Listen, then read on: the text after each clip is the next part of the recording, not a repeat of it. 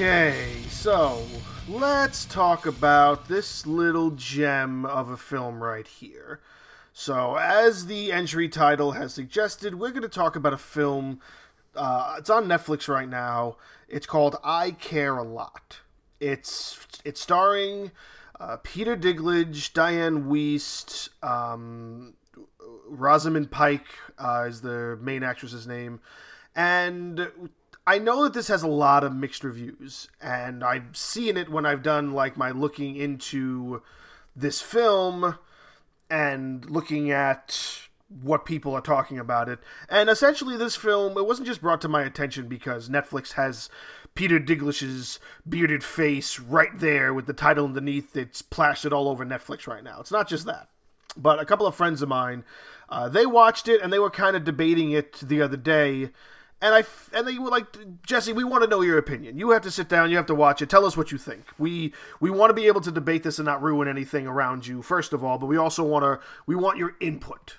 So I figured after I watched it, instead of going and telling them, I'll just do this and send them the episode. I mean, why not? You know, they should be listening to my shit anyway. So finally got to sit down and watch it. It's about a 2-hour film. It's not that bad. A lot happens, so you almost forget that it's that long. And it's definitely worth sitting through. And I'm going to get in a little bit to what it's about. So it might spoil a little bit, but essentially this is meant to be a review of the film. So it's more along the lines of people who want to watch it, or people who have watched it and want to hear some people's perspectives on what the film has to offer. So first I'm going to talk to the people who haven't seen it yet. And for you, if you don't mind the concept of a story that will...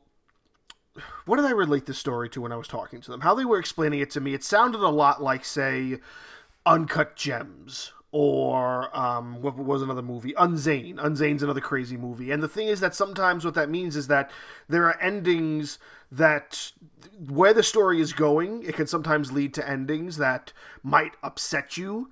It might, you might feel like that's the reason why the movie is bad, or it might be why you'll never want to watch the movie again, or it might feel like you sitting through the movie is a waste of time. But then again, it also might fill you with, a kind of acceptance, because it's not the cliche ending you were expecting. It's not the exact ending of something that what the story is portraying would be if, say, it was cliche movie magic, like everybody lives happily ever after. I love stories like that. So I went into this movie very open-minded, and I actually enjoyed it for what it was. So I will tell you, if you haven't seen it, I would definitely sit down and give it a chance and kind of put your own perspective to it. Don't really take too many people's words for it, because it does really come down to you and how you feel about the film. And you're only going to know that if you watch it. So from that, I'm going to say, if you haven't seen it, you might want to stop listening now, because I am going to go very in-depth to a lot of the story concepts. Now, so spoilers. So now let's get into the film. The film is basically a bad guy versus a bad guy. That's the best kind of definition I can express it. The overall concept of the film is somewhat related to, say, when you have films that kind of show you how people in higher power, or people that work behind the scenes in, say, certain retrospects of our normal everyday lives. It's not a fantasy. What's happening in this film isn't a fantasy. And it's definitely gonna tickle on the heartstrings of conspiracy theorists, because it's far-fetched and over-dramatized, but it's very possible. And I related this before to a movie called Unzane, which kind of dives into that a little bit as well. So if you know the movie Unzane, you get what I'm kind of going with this. So it's about this woman who exploits the medical and the legal system, and what she does is she'll take elderly people, and if they have kind of this questionable medical history, what she'll do is she'll kind of manipulate certain perspectives of how, like, the court sees that, or how it's actually filed on paper, and she'll manipulate it to her benefit where she becomes the sole guardian of these elderly people. And she takes them out of their living situations and puts them into homes where she oversees them. When she does that, because she is the state legal guardian appointed to the elderly person, she now has the rights to all of their stuff. And what she does is, what her business thing is she takes all of their stuff, liquidates it into an actual cash flow where not only does those funds pay technically for what the people in those homes are living, how they're living, it pays for all of that, but it also puts money in her pocket. It's her business. Her business model is being a legal guardian, and she manipulates the system so nothing really works against her. She's able to kind of, use the right language. She's like using the right documents. Everything's signed, everything's dotted, dot the I's, cross the T's, all that good stuff. And it all makes sense. And the thing is that is kind of true. That's very legal. It goes into the parameters of the legal system on a very real basis. That stuff really does happen, because when you have situations like that and you're able to make it work in the favor of the state takes advantage of that. It's the idea, and one of the big speeches at the beginning of the film is the American dream, and that really is what it is. It's a very sadistic form of capitalism, almost, because she's capitalizing, no pun intended, on the situation, and the situation just so happens to work out where if you do put everything in the right place, the pieces fit to your liking. And for the most part, it benefits her. And she's able to do that with a lot of people. So that's her scheme. Of course, when you first go into the film, you hate this person. You're meant to hate this person. You're meant to see what they're doing and go, that's fucked up. Why is this the focus of the film? That doesn't seem like it should be the main focus. Like, that's not most films or most storytelling concepts have a protagonist and an antagonist. This looks like the antagonist, but she's the protagonist, but you hate her. It's really difficult to go into a film like that if you per se are somebody who doesn't like what she's doing and takes it for its face value. You're automatically going to hate her, and there's nothing that's going to make you like her. Nothing at all. So you automatically go in there with the perspective of the bad guy, or the bad guy to you, which is technically, storytelling-wise, she's meant to be the good guy. Because what happens is, she takes the wrong elderly person, and shit starts going south for her. It gets really, really bad really, really quick. And she gets all these warnings, doesn't listen to them because she's stubborn, and I don't want to give too much away, but it just so happens that all these threats that are being given to her, they just start making them come true. They're beating up their girlfriend, they're killing everybody who is attached to her, and that's, again, it's over-dramatized because it's a film, but yeah, if you're going to be stubborn and you realize that there's something that's weird about this, and all the signs are telling you, get as far away as possible, and you're just like, no, I've made this work before, this is going to work now. And the deeper and deeper you go down this rabbit hole of realizing that this lady isn't who you thought she was. Because they do a lot of extensive research. So they really look into the person's life, and they really make sure that they can make it happen. If they can't make it happen, they don't go after the person. And this one older lady, who's played by Diane Wiest, they look at her and they call her a cherry, because one of the big things about when they do this process is that, well, what's the family like? If they have very involved family, it's probably not going to work. One of the other storylines in the film that revolves around it is this son who's trying to fight her, but the son hasn't really been involved. All his claim really is, oh yeah, my mother can take care of herself. What's she doing? But she has all the documentation that proves that's not true. as far as legal documentation is concerned. So that's why the son loses, because she's able to prove no involvement from him and get the parent in her custody. And this is kind of what would happen when you kind of cross the wrong person. Like, that's one dude. But they look at this one woman and they call her a cherry because she has no family. She has no history of anything. As far as historical records go, she's a retired businesswoman and she's sitting on a gold mine. So that's why she's called a cherry. But little by little, things happen where you start to learn that she's not who she says she is. And a lot of those things are manipulated. And they're manipulated because of who she's actually connected with.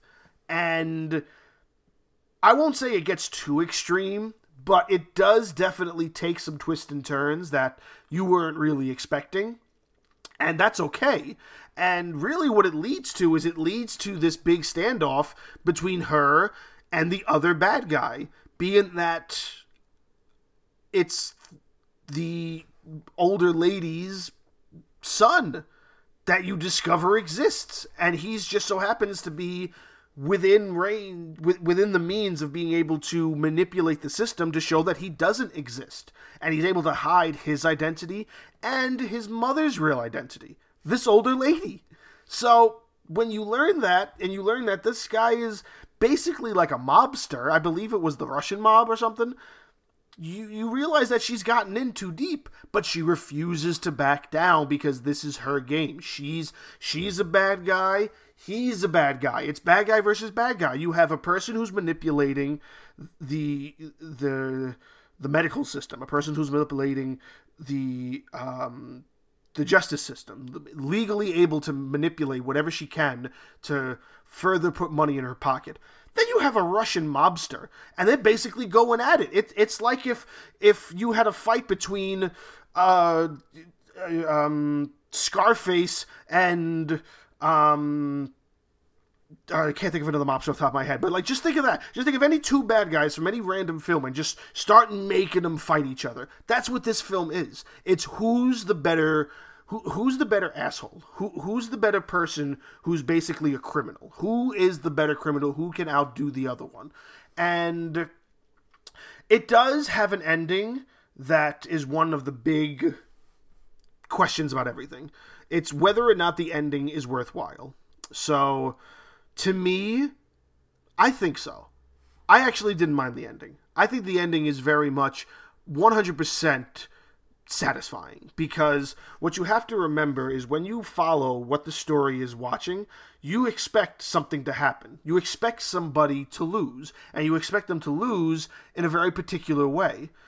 And it leads you down paths where things happen that you want to happen, then they get reversed because of how it happens. And then the things get reversed again, and little by little more things start happening where you're like, when's the shoe gonna drop? You know, when are we gonna finally get one of these people that wins? Who's finally gonna win?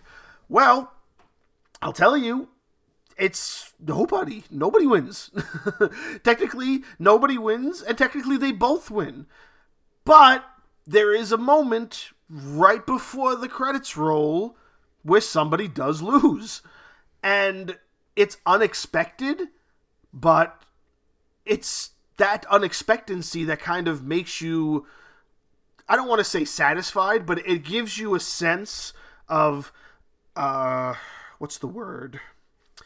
It fills you with almost like a bittersweet kind of, I don't know, it's just, when you see an ending that you're not expecting, say like the ending of, say, like the Hostel movie, or Hereditary, or any film that you watched that didn't give you the ending you wanted, it didn't give you the bubblegums and lollipop ending, or even the ending that you were expecting, it fills you with a little bit of dissatisfaction.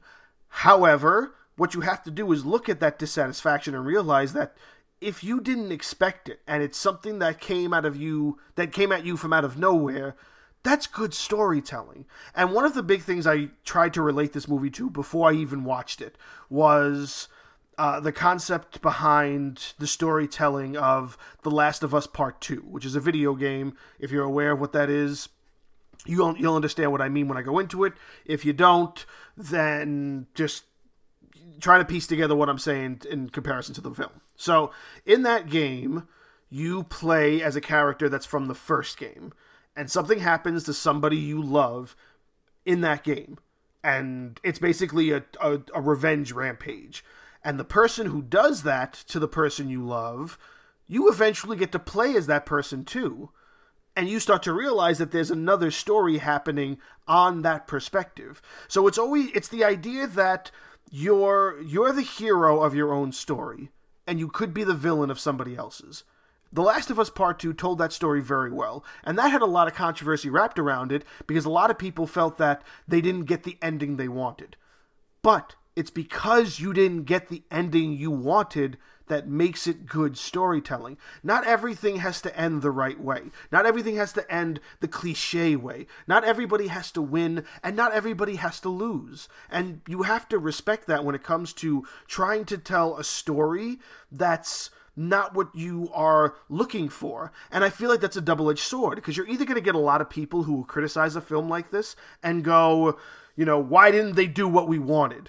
But if they did, you would look at that film and go, why did they do exactly what we were expecting? Because that's what every film is. There's a lot of films where you're expecting certain things to happen, and when they don't go your way, it upsets you. But when it goes your way, it's cliche, it's overdone, like it's not unique, it doesn't stand out. Why is it? It's just, you can't have it both ways. And I'm the type of person who respects that. I'm the type of person who looks at a film that tries to do something like that, or at a person who has this story and they're trying to portray the story in such a way that they don't make it where it's like everything else. And to make a good story at this day and age not be like everything else, it's hard. It's hard to do that because only so many things can be told. Only so many stories can be told and expressed in such a way that things will be different or things will change. A big example of that is the film with Adam Sandler that came out a little while ago, Uncut Gems.